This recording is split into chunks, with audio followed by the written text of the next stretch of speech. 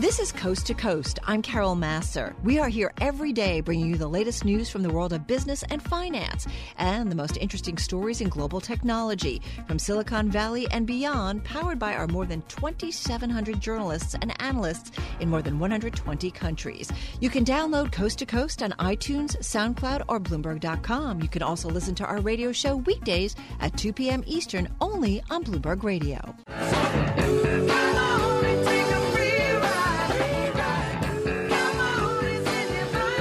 So, Taylor, the single most read story on the Bloomberg Terminal over the last 8 hours, JPMorgan offers free trades in escalating fight for retail. Big news out of JPMorgan this morning, driving discount broker stocks lower, not surprisingly. So to help us break it down, we have Michelle Davis, finance reporter and JPM beat reporter here at Bloomberg News, as well as Jeff Snyder. He is the founder and CEO of the consulting firm The Morning Pulse, both joining us in our Bloomberg 1130 studio. So, Michelle, I want to start with you. Why now? Why is JPMorgan bringing this to market? So this follows on something that Jamie Dimon mentioned to investors a couple of years ago in response to questions about, how Amazon is changing everything from, grocery stores to bookstores.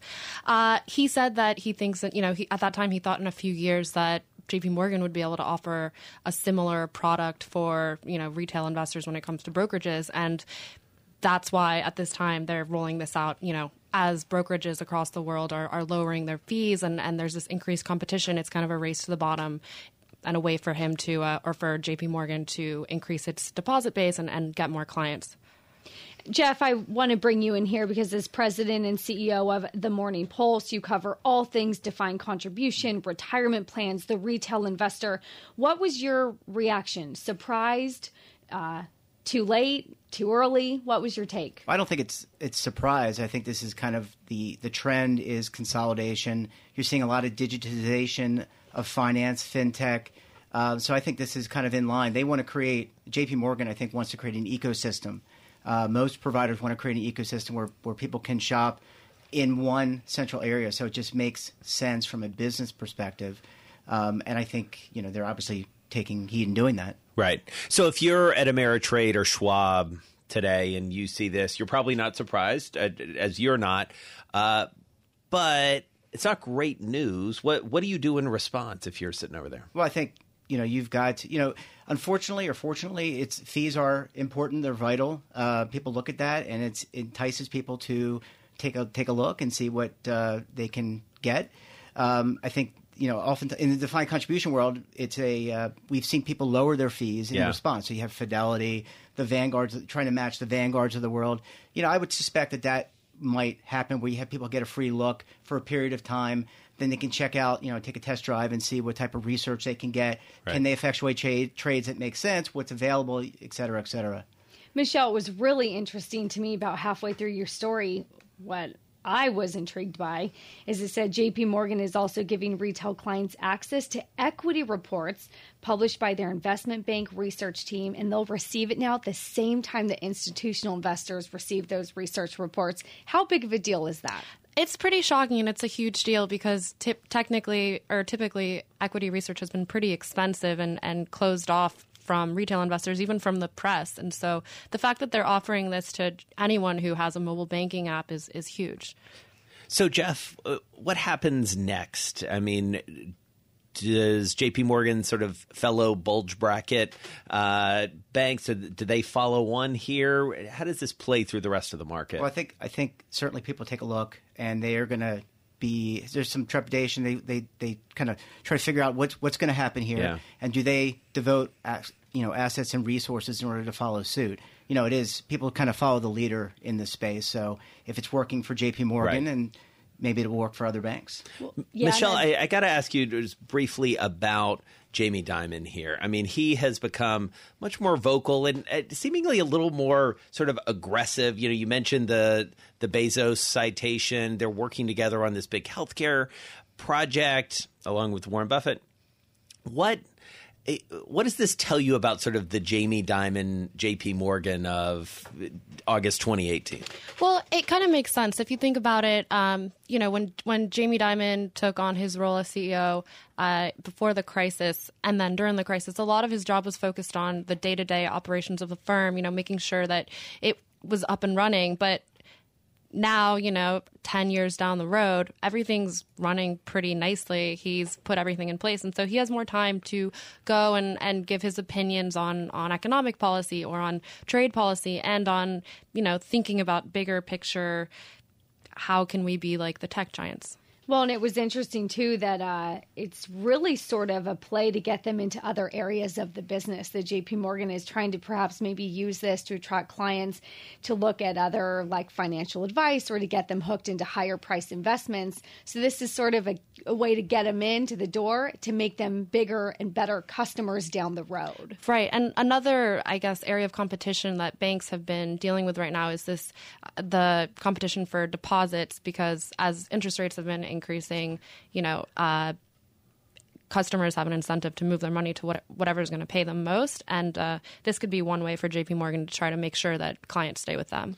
So, Jeff, about 30 seconds left. What's the next big disruption in this market? Well, I want to just touch on retirement plans because this is a big deal in the retail space. It's not yet a big deal in the retirement plan marketplace. And let me just clarify why. In the retirement plan marketplace, the adoption of self-directed brokerage is very, very low, less than 5%. Fiduciary issues, fees, other things, and you tend not to have the open architecture that you do as a retail investor. So I think for me, what I want to see or what I think will happen in the retirement space is things like managed accounts and other types of portfolio allocation strategies become more prevalent over time. Great. Jeff Snyder, founder and CEO of the consulting firm Morning Pulse, based here in New York, with us here in our Bloomberg 1130 studio, as well as Michelle Davis, finance reporter, JPM beat reporter here at Bloomberg News. Thank you both. Very interesting story, Taylor. I think this is an ongoing story. I think we're going to be following for a while. Way bigger issue to discuss about fees. We could get into active versus passive management, the battle over all of that, fees. I mean, it's just a drive to zero in terms of fees. Good morning, good day. Won't you see things my way? And I'm Taylor Riggs here with Jason Kelly. And Jason, as you were just discussing, we get to talk a lot about some of the great articles that are showing up in our Bloomberg Businessweek magazine. And particularly right now, we have Paula Dwyer. Paula, you wrote a story this week, and it's called Trump's War on Blue States, and talking about how some of these latest tactics are upending blue state economic models. I want you to walk us through some of the different targeted attacks that you are looking at, and particularly Obamacare premium changes and the SALT tax deductions, of course, capped at $10,000. Yeah, so I think a lot of what Trump has done in the last 18, 19 months is declare war on the blue states. It's hard to see what the rhyme or reason is of his policies if you look at them one by one. But if you stand back and see what he's done on tax reform, on education, on Obamacare, on climate change, it all adds up to me as a strategy to declare war on the economic model of the blue states. And that economic model is high tax, but also a high or very strong social safety net, strong support for public education, a welcoming environment for immigrants and therefore needing more of a safety net to take care of them, strong regulations on climate change, for example, the fuel economy standards that 13 blue states have. There are many ways that Trump has gone after blue states, and I think that is his shtick these days, is to see what he can do, not just to hurt their well-being, but to undermine their entire economic model. So let's talk about one element that hits very close to home, pun intended, especially for our listeners here in the New York area, which is the state and local tax deduction cap. Yes. How is that specifically playing through, and how does it fit this narrative that you describe in your column? Yeah, so if you look at the really one and only big legislative achievement of the Trump administration so far. It is the tax overhaul that he signed in December. And it has now started to work its way through to the level of real estate prices and sales. What it did was it put a $10,000 cap on what any one individual can claim in deductions for the payment of state taxes, local taxes, and property taxes. $10,000 in a state like New York or New Jersey or Connecticut doesn't go very far. It probably takes care of anybody who lives in a place like Mississippi, but it's probably only like a half to a third of what people pay in high tax, high cost of living, and high real estate price states. So what's happened is we're seeing a slowdown in sales, especially in places like Westchester County, which is the enclave, the suburban community for a lot of New York City commuters. People who have invested a lot in their homes and were hoping to sell them as their retirement nest egg are having trouble selling those houses now. And the reason people are giving is that they don't want to take on those high carrying costs of having the high property taxes to pay. So you're now seeing a slowdown in the real estate market in high-end homes. And then people haven't even filed their 2018 income taxes yet. So this is really going to play through next year when they do pay 2018 taxes, when they see how this cap is really going to pinch them when it comes to property taxes. If property taxes have to go down, then that harms there's a knock-on effect. It harms public education because schools are mainly funded through property taxes. So there's by using tax reform, Trump has managed to go after many sacred cows in the blue states. Paula, how rare is this? I mean, have we seen Republican presidents in the past target blue states or Democrats in the past target red states, especially before a big election year? About 30 seconds. It's never been targeted by state like that in my memory. Mostly, whenever presidents have done things, they've had the entire country in mind, and this does seem to be much more selective. And anyway, Republicans usually believed in states' rights, so this does seem to fly in the face of what was a Republican principle. Paula Dwyer, Bloomberg News Senior Editor, bringing us a sneak peek of the opening remarks in this week's issue of Bloomberg Businessweek. Great to be with you. And Taylor. And I liked what she said at the end about how Republicans usually prefer less government. But in this case, it seems like instead of wanting the power to the states, sort of letting the Fed usurp some of the rules. And we could switchly change notes around here as well. We just got a redhead coming across the Bloomberg that the Brazilian real has now fallen to $4. That is its lowest in 2.5 years.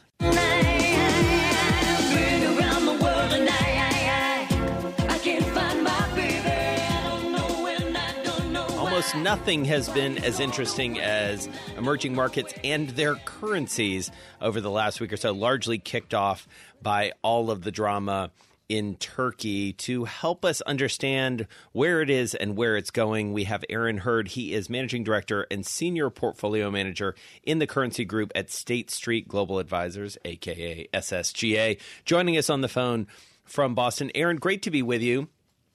Hi, thank you. Thank you for having me. Your life has been very interesting over the last couple of weeks as you try and make sense of all of this. So what's the big driver right now as you see it, especially as Turkey seems to have calmed down at least a little bit? What are you looking at? Yeah, the big driver right now really is the same as it has been all year, which is the rising U.S. dollar. Mm-hmm. Obviously, a bit of a crowded trade and due for a correction here, which may have started a couple days ago, but we'll have to see how this plays out. But that, plus rising U.S. interest rates over the last year, put a lot of pressure on emerging markets' funding costs. And that tends to reduce growth expectations and pressure the currencies. But we're very cautious not to think about EM, and I caution your listeners not to think about EM as a whole. Right, back in the late 90s, made sense. Most EM countries were highly indebted and dependent on foreign lending. During 2002 to 2006, you had heavy reliance on the offshoring boom and the commodity boom. So these were common factors affecting all of EM. Now it's much more diverse, and they're simply not going to respond to the same factors. So we have to really look through, and in this case, look at the currencies with funding vulnerabilities. So you have often called the Fragile Five. You have South Africa, Indonesia, India, Colombia, obviously Turkey. And there, I think we'll continue to see significant pressure. In a way, that's good. It's very bad for the people on the ground in those economies, and we have a great deal of sympathy for that. But it does create opportunities. In particular, if we look at a current account means you're borrowing money from the rest of the world. That's fine. If you borrow money as a corporation or a country, and you invest that money productively, you create income. That income is used to pay back the debt. That is good debt. It's good borrowing. Indonesia and Colombia seem to fit that profile. We would guess that they're in for some more pain in the coming weeks and coming months, but they do provide an opportunity. They have decent coverage in that they're borrowing and covering their current account through FDI or foreign direct investment. So that is a very stable form of investment. Aaron, I want to talk a little bit about political risk. We just got a headline crossing over here as I shift your attention to the Brazilian real. It is now pushing through that 4 per U.S. dollar. It's weakest now in about 2.5 years relative to the U.S. dollar, as the left is really showing gains and increases in their election polls. With Brazil, and generally speaking, how do you time or play or measure political risk? We've had a lot of elections recently, seems to be hurting at least Brazil in this case and some of the other emerging market currencies. How do you measure that? Yeah, we want to look at it in two ways. One is short-term, one is long-term. Not rocket science, I guess. But short-term, headlines matter. These headlines matter and will continue to matter for Brazil, and that increases uncertainty and more often than not tends to put pressure on a currency. So we want to avoid those. But we also want to look at those corrections as opportunities. And there we really want to look at the medium and long-term political picture. And unfortunately, governance has not been a strong point. So we measure that through a variety of governance indicators that look at the overall level of, say, corruption and government effectiveness and so forth. In there, Brazil scores fairly low in our models. And that shows up in a lack of effective investment, whether it's through corruption, and we've certainly seen our share of headlines pertaining to corruption out of Brazil. But that money that's destined for investment gets siphoned off into corruption and inefficient uses, and that lowers the potential growth rate. So there, we're not, even if, in this case, Brazil sells off more, it's going to have to sell off substantially more before it's interesting to us. We really have to see a new government in place, and we have to see those government practices change and evolve to really be more focused on enhancing potential growth. So, Aaron, as we alluded to at the top, Turkey obviously is not quite as on fire from a political and economic perspective as it was a couple weeks ago, but there still is more of this story to come. As you parse that out and as you game it out, what's your advice to investors on how to view Turkey and the lira right now? Yeah, Turkey's a fantastic country. I have a lot of friends, Turkish friends. And unfortunately, we're just in the first innings of this. We had an initial currency, call it a crisis. The lira dropped. And now comes the hard work of cleaning up the problems that caused that collapse, right? And so now it was a debt-fueled growth model, right? Companies borrowed.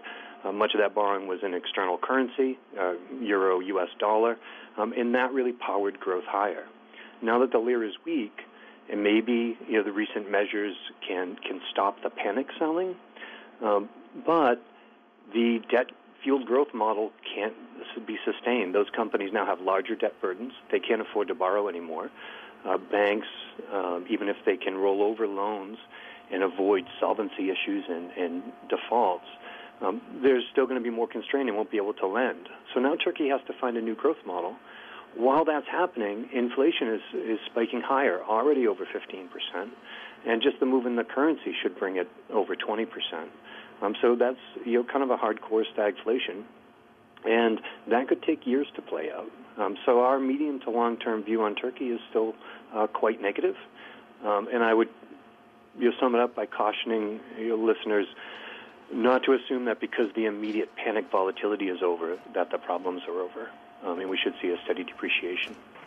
Very good. Aaron Hurd, Managing Director and Senior Portfolio Manager in the Currency Group at State Street Global Advisors, joining us on the phone from Boston. And Taylor, it is interesting that this emerging market story seems to have gotten a little more complicated. And as Aaron alluded to at the top of the conversation, this is not the emerging markets play of a few years ago. Well, and it's really interesting. A week ago, we kept hearing one-off, idiosyncratic, no contagion, and then slowly it's 2-3 weeks later, it's still a story. And he also had a note here on the Chinese yuan and the weakness that's natural in the context of a higher dollar. And of course, this morning, we're getting more comments saying that China is not going to use a competitive currency devaluation as their foreign exchange tool in a trade war. So a lot going on as it relates to really all the emerging markets. And it is important to note, as Aaron did, that all of this in many ways comes back to the dollar, which I feel like has been an ongoing and very complicated discussion, even apparently within the U.S. administration. I'm Jason Kelly alongside Taylor Riggs on Bloomberg Radio. Oh, I got you. You tried to sneak by me now, didn't you? And Jason, there has been a lot of talk recently about our midterm elections, technology companies, connection to Russian hacking and influencing our elections. And we have another great story out today wrapping this all together. Joining us now is Dina Bash. She's our Seattle bureau chief. And Dina, I want you to walk us through this story because we got news that Microsoft has detected and seized web domains from cyber hackers that are linked to the Russian military. Again, this appears to be just more attempts to sort of influence our elections. How did Microsoft catch them? Sure. So one of Microsoft's assets is a massive email software empire through Outlook and Hotmail and Outlook.com. And they noticed that there were these phishing attempts coming in where people were receiving emails with a link that purported to be a legitimate conservative GOP think tank, but were actually directing people to these domains that were run by a Russian hacking group that has connections to the Russian government and that has been implicated in past hacks of the U.S. government as well as European governments and agencies. So they noticed that, tracked it back, found these sites, and now they're trying to look at them a little more closely and figure out exactly what this group was trying to do. Dina, you've been looking at tech companies, specifically Microsoft, but also many tech companies for a long time.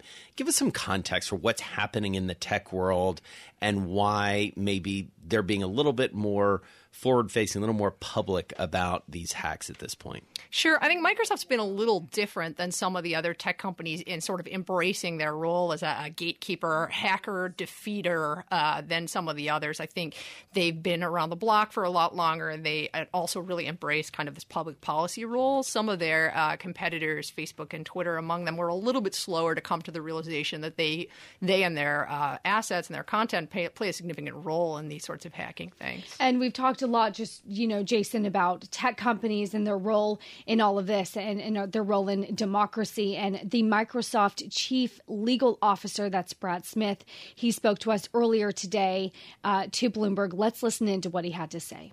This is a moment in time when we should reflect as a nation and really across democratic societies around the world that 21st century democracy will flourish only if we take new steps to protect it. And these steps cannot be confined to one political party or to people in government. We need to come together in the tech sector, across the tech sector, and in partnership with democratic governments around the world. So, Dina, are tech companies taking enough steps to protect democracy, as we just heard from the chief legal officer, Brad Smith of Microsoft? I think we're seeing companies be much more active. We've seen Facebook take down a bunch of sites. The challenge here is that insecurity, a lot of this is whack-a-mole, right? So Microsoft took down these 6, but in the run-up to the midterms, we're probably going to see a lot more. And Microsoft's also been calling for about 18 months for some sort of agreement between nation states to stop hacking civilians, and it's not clear that they've gotten anywhere with that. I mean, Brad Smith in particular has tried to position himself and Microsoft as a bit of a sort of convener-in-chief on these issues. But it's hard to get anywhere if none of the countries involved are going to repudiate these sort of tactics. And so what happens next in your estimation, again, knowing this company intimately and knowing sort of how they operate from a playbook perspective? What does Microsoft do next? What does the broader tech industry, what do they look to do from here?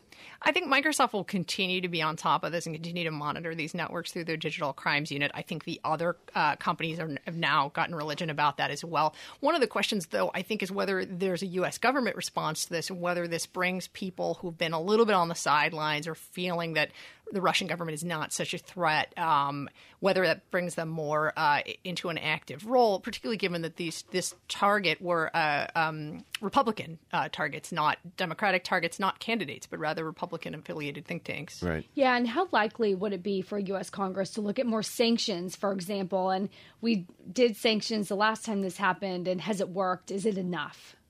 There's been a lot of discussion about it today. A number of senators and congressmen, Congress people have come out and said that there should be activity. There were already discussions. I think it's a real challenge to figure out whether there's something they can do that's going to be effective. I also wonder, as this gets more attention, will it just help with consumers, average people working at these think tanks, sort of making them more aware that they should be careful, both about what they're reading and where it's coming from, but also about phishing attempts. Google came out last night with a blog post reiterating to people that if you get a warning from Gmail saying, hey, you might be the victim of a phishing attempt, take these things seriously. Yeah, is that the number one thing that consumers can do? I think just be wary and be aware. It's the problem is some of these, particularly the spear phishing attempts that target a specific person with specific access credentials that a hacker wants, can be very sophisticated, very personalized.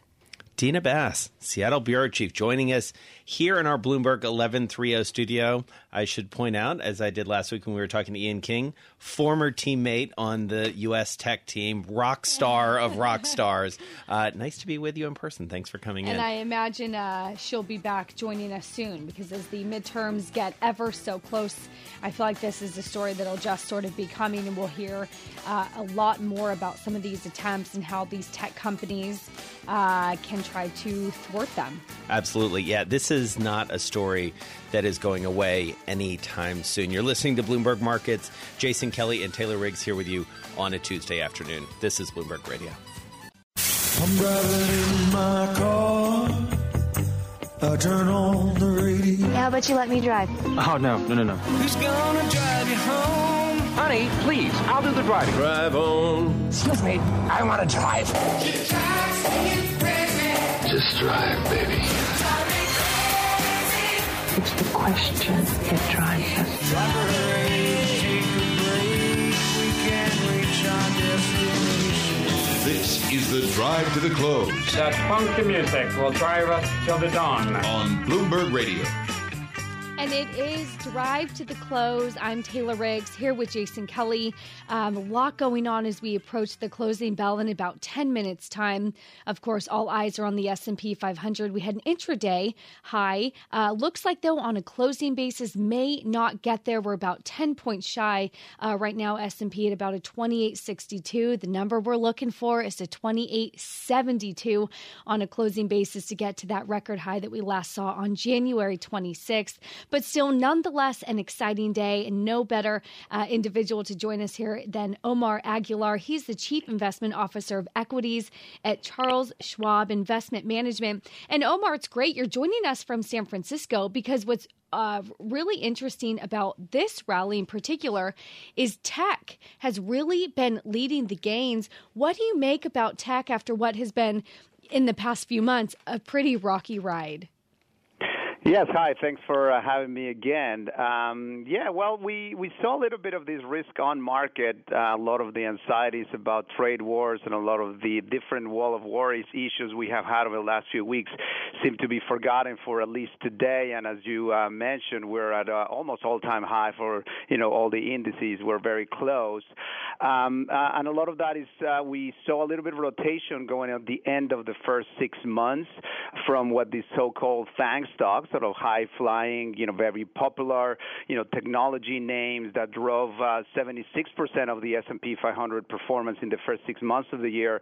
And for a period of time on July and the beginning of August, we saw a little bit of a transition. And today, we seem to be going back to that risk-on cyclical flavor where we are excited about the future. We think that the U.S.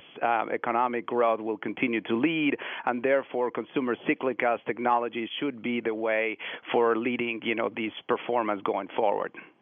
And Omar, one of the themes it seems like we continue to hit upon is this rising market near record levels, as you and Taylor have both said, and in the face of some big geopolitical uncertainties, and specifically some political uncertainties here in the United States around tariffs. Why has that not played through as much, and do you expect it to at some point, or have we moved past it?